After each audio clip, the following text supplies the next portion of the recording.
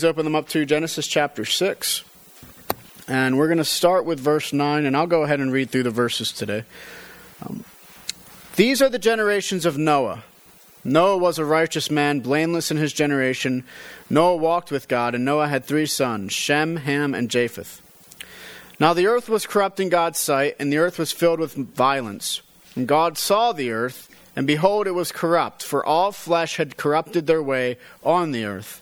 And God said to Noah, I have determined to make an end of all flesh, for the earth is filled with violence through them. Behold, I will destroy them with the earth. Make yourself an ark of gopher wood. Make rooms in the ark and cover it inside and out with pitch. This is how you are to make it. The length of the ark 300 cubits, its breadth 50 cubits, and its height 30 cubits. Make a roof for the ark and finish it to a cubit above, and set the door of the ark in its side.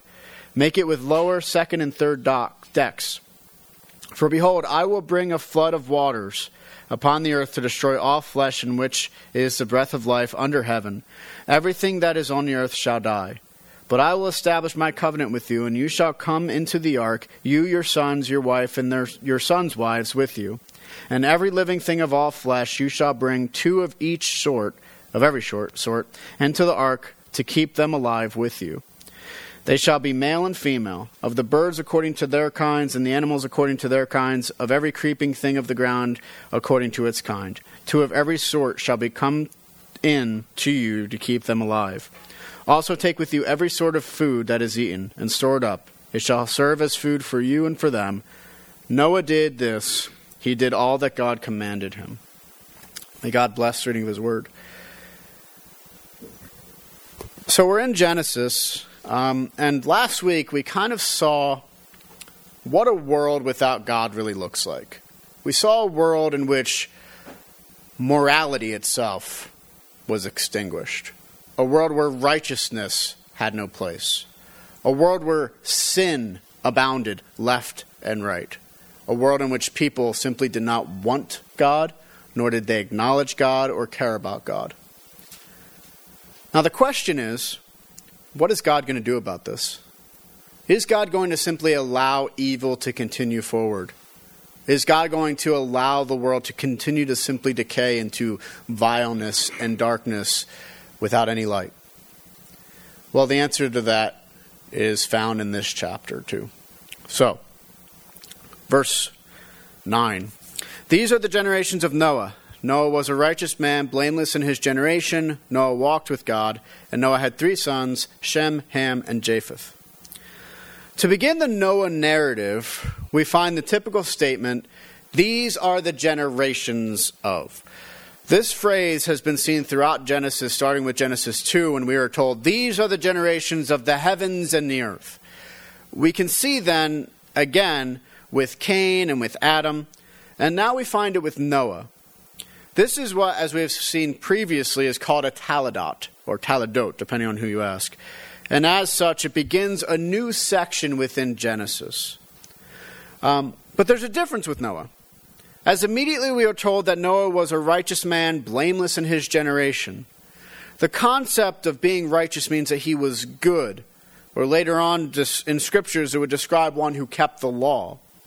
Thus, we immediately find he is a man who lived in congruence with God's commandments. This is still further amplified when we find that he is blameless. The term blameless is not used as often as righteous in the Bible, and while all were called to be righteous, few are considered blameless in the Scriptures. As such, it further shows Noah's character. He was a good man who sought to honor God in what he did. It is from this we find the last moment that he walked with God. There is only one other person in the Scriptures who is known to have walked with God, and that is Enoch. Others are described as walking before God, but only Noah and Enoch are considered to be walking with God. It may show their relationship with God prior to the flood, as of a different quality than those after the flood, but that's speculation. Finally, we learn of Noah's progeny, in that he has 3 sons, Shem, Ham, and Japheth. These sons are not the focus of the story, as they are not described as Noah is described. Still, the fact that they are spared from the coming torrent may indicate that they were considered righteous in the same way or the same vein as Noah himself, though perhaps not of similar caliber, or not the same caliber, we should say. Alrighty, now verses 11 and 12. Now the earth was corrupt in God's sight, and the earth was filled with violence. And God saw the earth, and behold, it was corrupt, for all flesh had corrupted their way on the earth. Once we've learned about Noah, we then learn about the earth. And as a side note, this is again different than any other Taladot, because usually it'll describe the generations, as we saw with Adam and with Cain. But now it's just a full story entails. So as it is, the earth was corrupt in God's sight. To be corrupt implies that it was ruined or spoiled. The sinfulness of humanity did not only have repercussions for humanity, but for all the world. One could understand it as recognizing that very uses of humanity on the earth caused it to become corrupted itself. This is further established with the concept of violence. To be violent represents what Wenham calls antisocial or unneighborly activity. It has a sense of infringement against others, motivated by greed or hate, and further brought about by violence. Thus we see that the earth is filled of individuals who take advantage of others. Perhaps individuals are similar to Lamech in Cain's genealogy. God saw reflects what we find in Genesis 1 and 2, where God saw the earth and all that he had made, and it was very good. Now, however, what God sees is corruption. It is no longer good, but evil. Some scholars debate whether or not all flesh implies only humans or literally all flesh, including animals. Ultimately, there is no consensus, so it seems more likely that all flesh implies all humans and animals, leading to the conclusion that the corruption was vast on the earth. Now, verse 13. And God said to Noah, I have determined to make an end of all flesh, for the earth is filled with violence through them. Behold, I will destroy them with the earth. Verse 13 marks a change in the setting. Previously, we learned of the state of the world via the corruption which has taken place. Now God gives a speech outlining what is going to occur. Along with his own work, it will also deal with what Noah is called to do and expected to do in obedience. So it begins. God is going to make an end of all flesh. Because of the great corruption which has occurred on the earth, God has decided to judge that which is bringing the judgment, which is the flesh. As such, the judgment which comes will be a way for causing the earth itself to be judged because of the violence found within, as well as judgment against the flesh, which causes that violence to begin with. Now, verses 14 through 16. Make yourself an ark of gopher wood. Make rooms in the ark and cover it inside and out with pitch. This is how we are going to make it. How you are going to make it. The length of the ark 300 cubits, its breadth 50 cubits, and its height 30 cubits. Make a roof for the ark and finish it with a cubit above, and set the door of the ark in its side. Make it with lower, second, and third decks. Verses 14 through 16 now show the details of how Noah is going to escape the judgment. By God's grace, Noah is given the plans for the ark. The term ark is used only once more in the scriptures, or in the Old Testament at least, as the word describing the basket which baby Moses was placed in. Ultimately, and in comparison with other flood stories, the description of the ark is rather brief. It is to be made of gopher wood. This is an unknown wood, hence some translations understanding it as cedar, squared or smooth timber, or even some sort of conifer-type tree. The ESV translates rooms what can be considered reeds. Thus, there is a debate over whether the description means sections within the ark or further building materials for the ark. Hence, it is between gopher wood and pitch. The pitch is used as a sealant for the ark. The next discussion deals with its length. The length of a cubit was approximately 18 inches long. And because of this, we can estimate that the ark was 450 feet long, 75 feet broad, and 45 feet deep. Thus, it looks like a large box. Verse 16 ends the discussion of the ark by having a roof. This statement about the roof is somewhat debated. Does it mean that the roof is to be a cubit above the rest of the ark, or does it mean that the cubit's roof is to be overhanging the side of the ark by about 18 cubits? Ultimately, debate continues as there seems to be little consensus on the matter, and it doesn't really change the effect of the story. With this, there is the mention of the door, which is necessary for entering and exiting the ark and will play an important part in the story later on, as well as the discussion of the decks. Thus, the ark would have multiple decks to it, allowing for at least some partitions to be made. Along with some of this, some commentators note parallels to the building of the tabernacle. The building of the tabernacle is the only other place in the law where such detail is given concerning a building construction. Because of this, some commentators see the ark and the tabernacle as parallels. In particular, Westerman says, the place where God allows his glory to appear is the place whence the life of the people is preserved. The ark corresponds to this in the primeval event where the concern is for the preservation of humanity. Such is the significance of the construction of the ark, because by means of it God preserved humanity from destruction. Now, verses 17 through 21. For behold, I will bring a flood of waters upon the earth to destroy all flesh, in which the breath of life under heaven.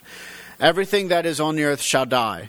But I will establish my covenant with you, and you shall come into the ark, you, your sons, your wife, and your sons' wives with you. And of every living thing of all flesh, you shall bring 2 of every sort into the ark to keep them alive with you. They shall be male and female. Of the birds according to their kinds, and of the animals according to their kinds, of every creeping thing of the ground according to its kind, 2 of every sort shall come in to you to keep them alive. Also take with you every sort of food that is eaten, and store it up. It shall serve as food for you and for them. Throughout this chapter, we have seen the reason for the coming destruction as well as the warning of a destruction to come. Now, however, we learn of the way in which God will judge the world. It begins with the reflection that God will be the one who brings the flood about. In ancient times, the gods brought about a flood, but they could not control it, and ultimately they feared the flood. Here we find God in sovereign control of the flood, which is described. This flood will ruin all flesh, where there is the breath of life under heaven. The concept of it being under heaven, some scholars note, may represent land creatures rather than aquatic animals. This makes sense since such a discussion has been focused on the earth rather than the waters. Verse 18 then begins the discussion about the purposes of the ark. There have been some who have tried to argue that at this point Noah is given a command, but if we read carefully, we see that this is not the case. Instead, this is simply God informing Noah of what is about to occur, the purpose of the ark, and Noah's purpose after the judgment. So it is, God establishes the covenant with Noah. This is the first time the word covenant is used in the Scriptures, a very important term that will be used throughout the rest of the Scriptures. The concept of covenant can be viewed as one where one party is making the promise to uphold their end of the bargain, or it could be understood as a declaration between 2 parties upholding both of their ends. Ultimately, it seems the focus is on God's act, as it is his covenant with Noah. Part of the covenant has already been established, in that Noah will be commanded to build the ark for his and his family's survival. The fact that his family is also entering the ark does not necessarily mean that they are saved because of Noah, but instead they may be viewed as righteous themselves, as we've discussed before. Verses 19 through 20 now deal with the ark issue. If it is just for Noah and his family, why so big? The answer is that the ark will not only be used for sparing humanity, but also every living thing of all flesh. The ark is meant to be a place where they will survive the judgment. Thus, despite the great devastation which will occur, the ark represents salvation from that judgment for all living things. Finally, Noah is commanded to also bring food onto the ark, as logically this would provide sustenance as the flood waters began to rise. Now we come to verse 22. Noah did this. He did all that God commanded him. The final verse of this chapter reflects on Noah's reaction, and that is obedience. Despite the coming storm, literally, Noah does not hesitate. Instead, he obeys God's commands. Thus, in Noah, we receive a reflection of an individual who is faithful to God above all. He did not stray from the course, but instead sought complete obedience to God in what God had called him to do. And then it ends with that. So, the main point of these verses are to do 4 things. The first is to describe again the state of the world via the fall of mankind. The second is to show God's response to this state, that is, what he's going to do about it. The third is to show the promise given to Noah, and finally to show Noah's response to God. In this we find a prelude of the information which you're going to be receiving forthcoming in the following chapters. For now, though, the outline is set for what is and what will be. Alrighty, application points from this text. Within this text, we see elements of 2 important realities for the Christian life. The first is righteousness, and the second is faith. For the first, we find it in God, and the second, we find it in Noah. So it is, in this beginning story of what is to come to the evil of the world, we find a great deal about ourselves. How is that so? Well, when we consider righteousness, we naturally must consider unrighteousness. That which is righteous is against that which is unrighteous. In the time of Noah, the human race had made quite the mess of things, hadn't they? They had brought so much darkness over the earth that God decided enough was enough. God had decreed for his righteousness to be revealed against humanity. Now, this is something which might strike us in our modern world as odd. Very rarely do we consider the reality that God's righteousness is something which is revealed against humanity. But why should we be surprised by this? Why should it surprise us that God, being righteous, will not suffer the unrighteous to live forever? None would like this to be the case, for it would mean our righteous God would be completely... No, I jumped ahead. I did that to you, didn't I? No, none would like this to be the case. None would like us for God to not judge us in the end. Why would we not want God to judge the unrighteous? Well, that would mean that our righteous God was really unrighteous if he didn't do anything about it. If he just let the unrighteous persist over and over and over again in their evil, then he wouldn't be righteous at all. It would be no different for a judge to allow the murderer to go free, despite all the evidence being against the murderer. Not only this, but it would also be as though the murdering act was considered righteous. Can you imagine a world in which murder was good? That is the problem with humanity and God in Genesis, and the problem we ourselves face with God.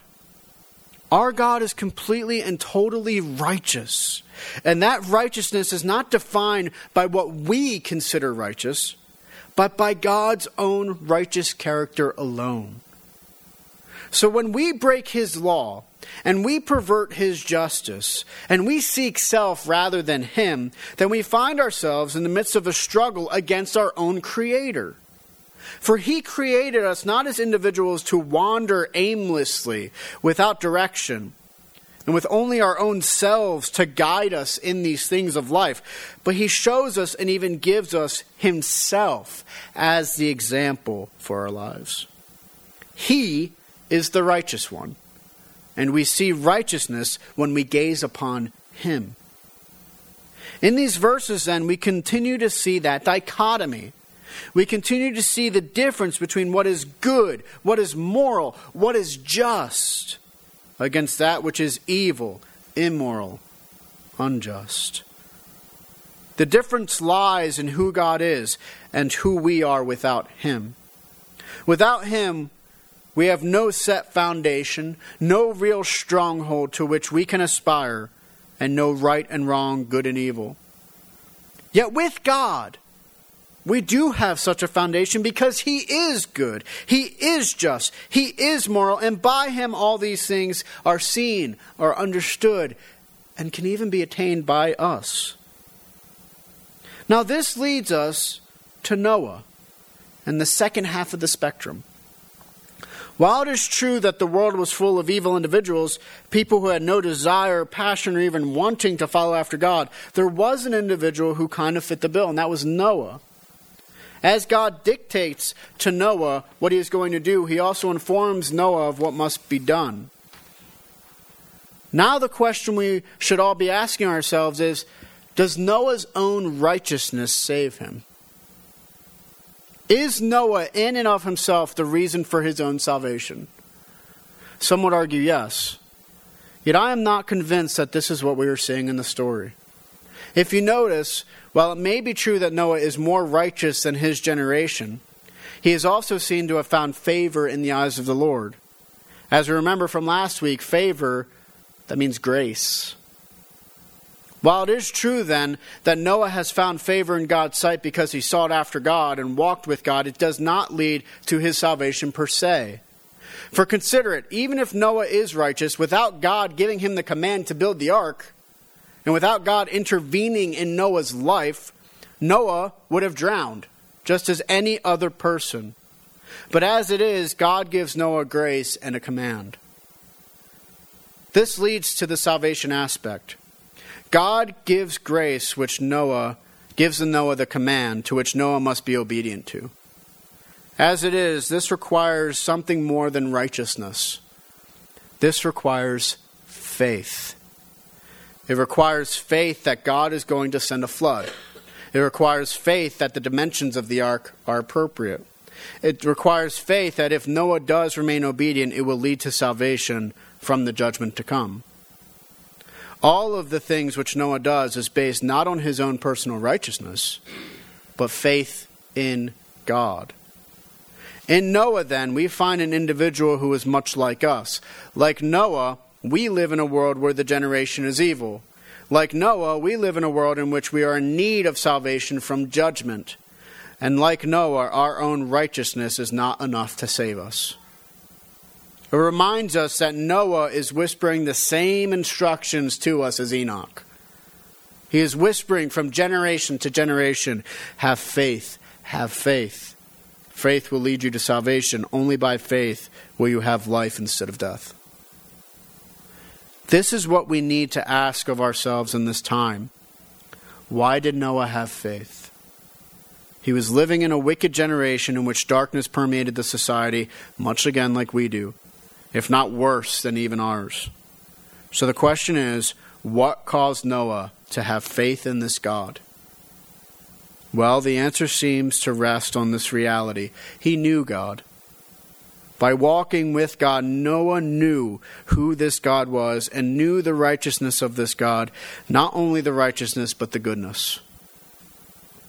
Because of this, Noah could have faith that the promises of God were sure, because he had experienced God in this life, his life. The same is true for us in our own troubling times. In our times, there are many things which gives us sleepless nights, aren't there? Maybe it is finances. Or maybe it's a fight we have with our friend, our spouse, or a family member. Maybe we are worried about the future. What's it going to look like? Is it going to snow tomorrow? Maybe we worry about a doctor's appointment and the test results of that doctor's appointment. Maybe we think that our own burden's greater than even Noah's. Yet try to trade places. Trade places with the individual who was told that all life was going to be blotted out from the earth. Trade places with the individual who was told the only way you're going to survive is by obedience. Trade places with the individual who spent the next 100 years living obediently to God, doing exactly as God had commanded. Trade places with the individual who was told by God in advance, yes, but who still needed the faith in God that God was going to do all that he said he would. Thus, Noah needed as much faith, even knowing what was in store, as we need today in our own circumstances. Noah is someone which we could learn a great deal from in our own time. He is an individual who reminds us every time we hear his story that God is a good God, that he is a righteous God, and a God who makes promises, and that every promise God makes, he keeps. The promise for the faithful, what is it? That he would be with them, that they would not experience an eternal death, that they would be blessed not necessarily with worldly possessions or peace of mind, but in the knowledge and presence of the very God who created them and brought them into existence, has made the promise after promise to them, and every promise is and will be fulfilled. What should our response be? our response should be the same as Noah. For God has given us instructions for faithfulness, to be faithful in times of drought, to be faithful in the times of the flood, to be faithful in our obedience to follow after God, and to imitate this Noah, who did all the Lord commanded of him in all seasons. To dedicate ourselves to God every morning, afternoon, evening, and night, regardless of the circumstances, regardless of what the world throws at us, regardless of what the world around us looks like at any given time.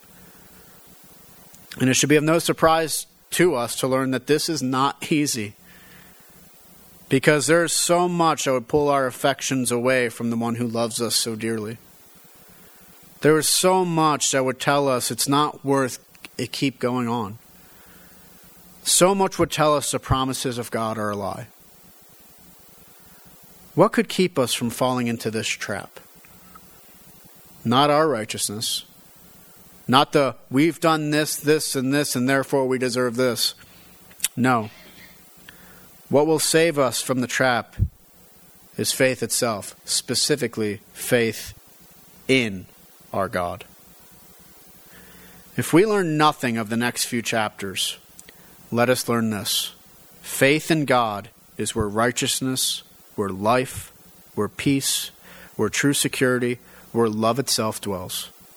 Faith in the God who is there. Faith in the God who has revealed himself, the God who has promised, the God who has delivered. For if we have faith, it will lead to all these things and more. It will lead to obedience, to trust, to righteousness, to peace, to life, to love. From this text, then, let us learn to be more like Noah. The storm is not even here yet, and still we find Noah acting in obedience to God, because he has faith in the God who has revealed himself, faith that God will do exactly as he says he will, and faith that the God who has promised will deliver.